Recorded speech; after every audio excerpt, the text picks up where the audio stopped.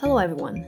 Welcome to the Grossly Normal podcast, a podcast where we discuss not only medical, clinical, and scientific facts or ideas that are interesting to us, but also have an honest conversation about everything and anything, because healthcare people are people too. The podcast content reflects our own opinion and views and is not to be used for any medical advice. We declare no conflict of interest. We're live. I don't know what that was okay. for. I like the video thing. Just we need like the end scene. End scene. Okay. Okay, let's start with self-intros. Okay. Hi, my name is Wing Tang. I'm a physiotherapist. I've been a physio since 2016, I believe. And I'm currently in Vancouver. And hi everyone, my name is Bayan, and I'm a neonatologist since actually 2 years now, since my fellowship. And I'm currently in Montreal, Quebec. Woohoo! Woo! Today's topic is January low and what it means to be successful. I think it comes in nicely just after Valentine's Day to talk about what it means to be feeling low about yourself.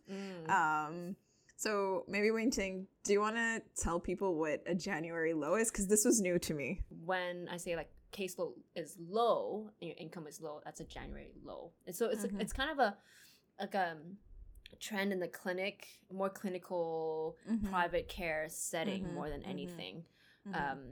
And that makes you question sometimes how, like, what am I doing? And like, am I not being successful because I'm not having that influx of people coming in? But you know, over the years you realize it's just like people don't want to come in. Either they're like, I've used all my benefits and whatnot, and they don't want to restart the benefits just yet. You know, in February might be a better time to return to physio and whatnot. That makes people question themselves in terms of like, oh, I'm not seeing a lot of clients or a lot of patients. Does it mean that I'm not successful because I'm not having that, you know, that income?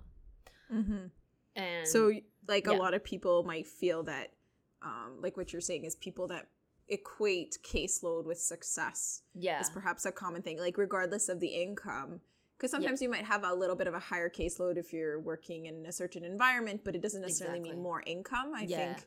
But it can still feel that, you know, let's say I didn't see this many patients or I didn't do as many cases.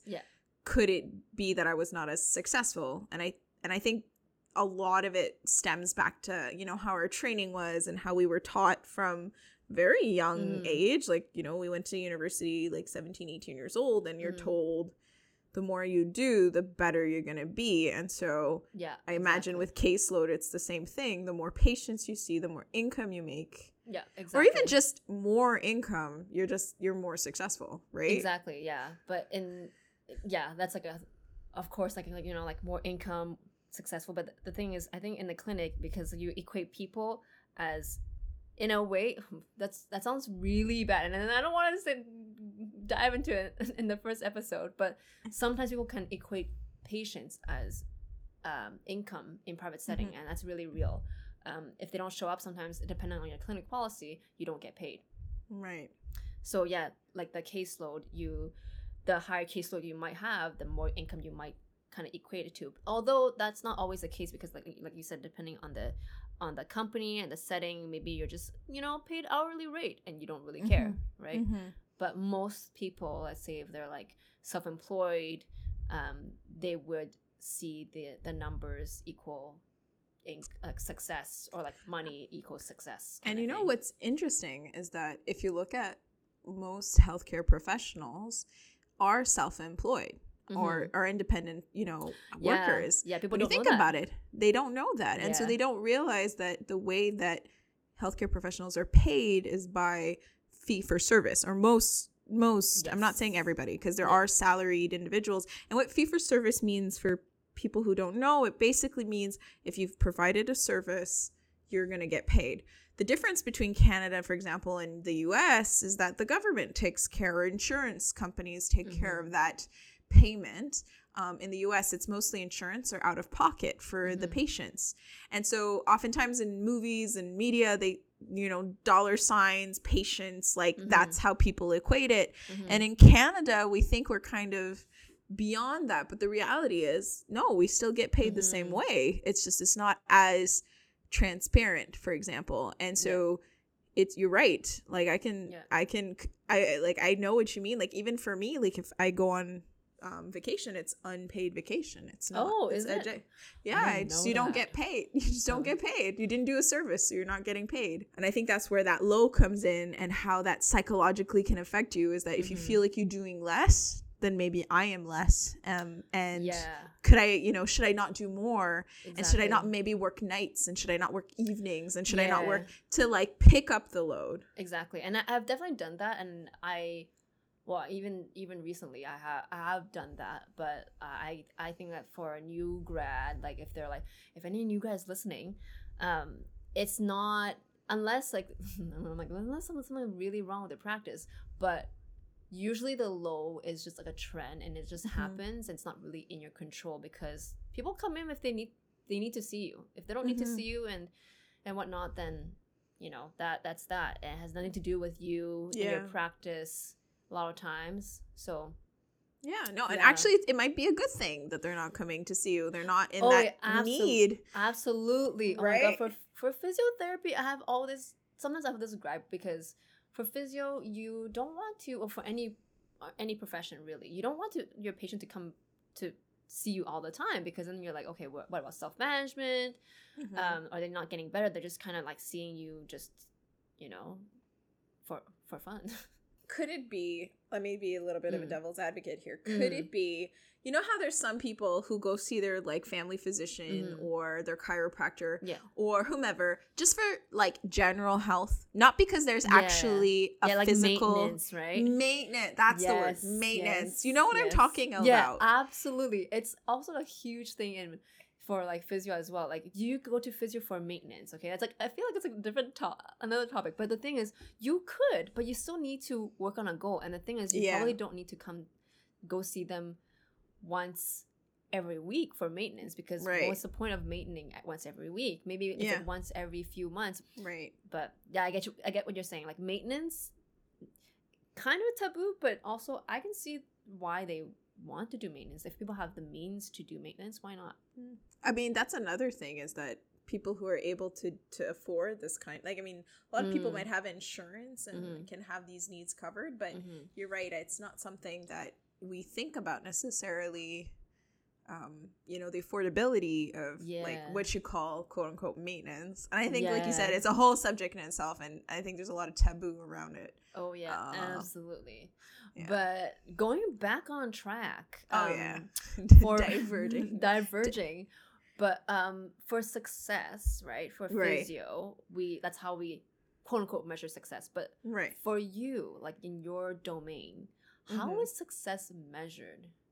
You know what? I actually had, so as physicians, we go through every few years, if you work in a hospital setting, through what we call a performance review. Have you done one of those for your clinic before? Oh, yes. Yeah. But it's more so like numbers and money. Money-wise. Okay, so this is more from an academic, like how much are you contributing? And just for other people to know, like a lot of people might be involved in like research or, administrative work or other tasks that are not necessarily clinical, and it's still part of their job description, and not necessarily like that's not a fee for service. That's just out of your own time doing that, right? Yeah. But anyways, so there's this workload that's being evaluated on a, usually 3-year basis. With COVID, things have slowed down, but anyways, now we're getting back on track. And so I had my evaluation actually today, and it's basically, for me, it was a bit soon because I, just recently started, and so there's not much to evaluate because it's a little fresh. But it is so nerve-wracking because what they're evaluating you is on your productivity. And productivity, I think, is hard to measure. I think there's a lot of metrics for productivity overall, whether it's, personal life, or in our case, like the clinical world, or productivity in terms of other like management or efficiency and tasks, or whatever it may be. It's hard to have output when the world is kind of slowed down, especially with COVID. And so to show that you've been productive during COVID when everybody slowed down, and there's so many external factors that come into play into how you can do things, it's hard, and you feel like, oh, I could have done more. I could be doing more right now. Kind of like the January low. Like maybe I should be doing more, and I'll feel more successful, or my evaluation will have like a, a 10 on 10 with A pluses all over. But the reality is it's not always like that. And to somebody, going through a fine comb through those, you're like, whoa, like, it hits you. Yeah, for sure. And also it's beyond the January low, there's like a COVID low. Like it's hard for you to, like, when you're doing a performance review, it's hard to see like, oh, how productive you are if during COVID, of course, things have kind of slowed down. Then did you see those memes of like people saying they just want the last 2 years like completely gone and erased? Like they were a waste of my life, waste honestly, of 2 years. For some reason 2020 has been quote unquote more productive for me than 2021. Oddly enough, I think because I became like that C word, which is complacent. I became a little bit complacent in 2021. Just like I'm like, oh, I'm just gonna wait for this to be over in a way. So yeah, 2021 was, I mean, it was a fine year, but at the same time, like I don't know what happened, and but could it be that you were just dealing with like the trauma of what 2020 was? Like maybe you were just like that little hamster and the little wheel, like running in 2020, making it to the end goal. And in 2021 you realize, no, there isn't an end goal. It's just like we have to wait till this ends. Yeah, kind of. I think maybe in 2020 everyone was kind of like, oh yeah, we could do this together, all that. And then 2021 we're just like, oh, we're still here, we're still doing this. Guys, I'm doing this alone. I'm becoming a hermit. Goodbye. Yeah, and then actually, like, because like now things are opening up, and where I am in BC, things are really opening up. Like quote unquote, dancing is allowed soon enough. Interesting. Yeah. Okay. Yeah. Quebec, it's not allowed. Oh, I know. So like things like maybe like if you see my Instagram or whatnot, being like, what is she doing? But actually, because it's allowed now. But what am I saying at this point? I kind of lost my train of thought. Oh man. But yeah, basically like we're still not in the thick of it, but it's kind of like tapering off. Yeah. And it's like a marathon. Yeah. And you lose your juice. Okay.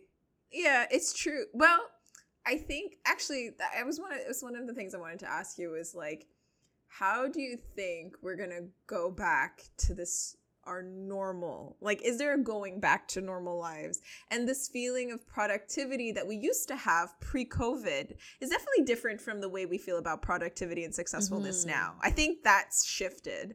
So how do you think, are we going to go back to it? Do you think it's just going to be modified, or? Oh, for sure. Everything I think is going to be modified, but also productivity will have almost like a different kind of view. Like, okay, this just came up to my mind, but like people will expect you to do things when you're not at work, for example. Yeah. Because you can work from home and you can answer emails from home. You can do this at home. So like maybe we won't, it's going to be even, I don't want to say worse, but they'll demand different things. I think it's going to be harder to turn off. Like, I think it's actually going to be harder because there's this expectation, well, you did it for 2 years. Yeah. You can still do it now. Yeah, basically. And I also, though, because I'm like in private setting, I can also do like, let's say phone consults or whatnot at home. So that's already kind of like quote unquote working from home. I don't know if it's going to be more, but yeah, the expectation is going to be perhaps higher for productivity. But we'll have to see. And that ties into all the, what's it called? How do you measure success? Because if your peers are willing to do, let's say, like keep up with the productivity, then would you have to keep up? And would that be considered, successful instead? Yeah. I think it's hard to distinguish those two because, again, in healthcare, what people, they're competitive fields. Like, let's be real, to get into a lot of healthcare fields, it's very competitive from early on. Yeah. So you're kind of bunching up a group of people that are competitive together, and then you measure their success, quote unquote, whatever success means to different people, but you're still measuring it. And then you're comparing each other. Yeah. And you're comparing to each other in terms of milestones, whether it's like I opened my own clinic, or I'm like working at an academic center, or look, I published this like amazing review. And even in personal lives, people are comparing themselves in the house, like, oh, she got married, or oh, look, he has a kid.